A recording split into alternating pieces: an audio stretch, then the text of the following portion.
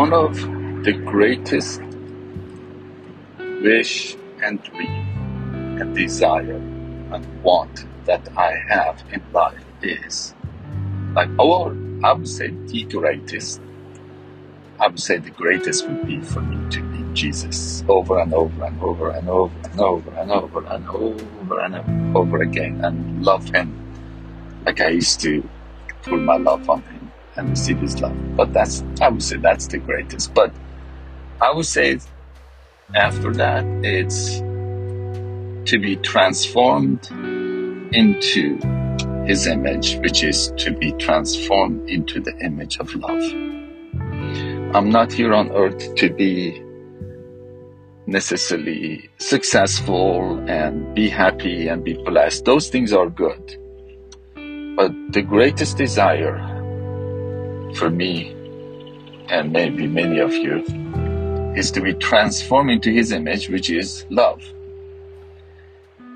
One of the greatest desires next to that for me, which became my agony, is to see people being transformed into the image of Christ, into the image of love.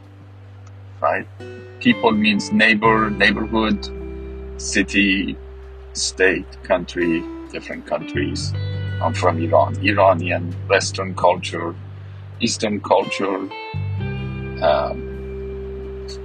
all the believers of Jesus Christ all around the world. We have 2 billion. To be transformed into His image. And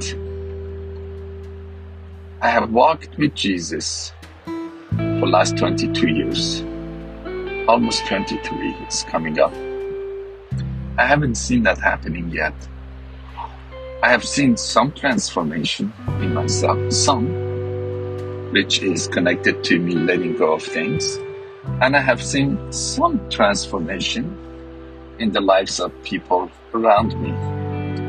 But I have not seen the transformation that I desire. Okay, then I'm waiting and wishing for people to be like Jesus. But wait a minute. Jesus is loving people.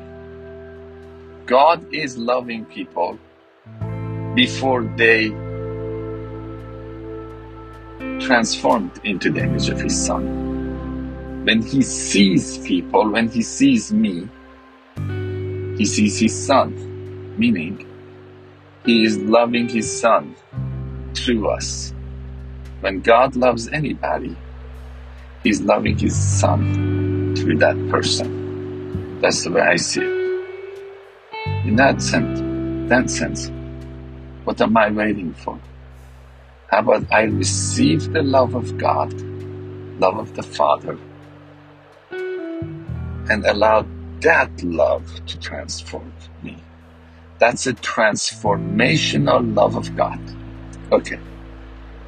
To me, if anybody get transformed through anything but the love of God, that's not a lasting transformation. But that's not even the main highlighted with the yellow highlighter point.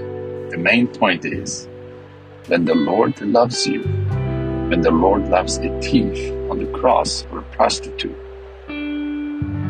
or anyone, He loves everyone in Christ, right? He is loving His Son through you. Most of the time we think He's loving us through His Son. The way I see it, the way I get it is He is loving His Son through us. Then let Him love you, man. When I say let Him love you, man, I mean man, woman, me, you, all of us. Let us allow Him the Father to love His Son through us, through me, through you, in a good day, in a bad day.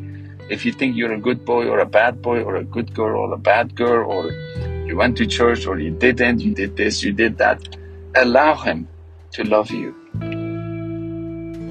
But what you know also, don't say I don't deserve it. He's loving His Son through you because now you live and move and have your being in His Son.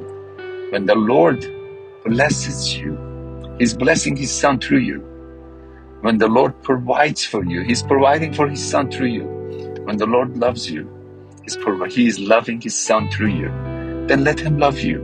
And also know, this is a note, His love can transform generations. His love can transform a nation.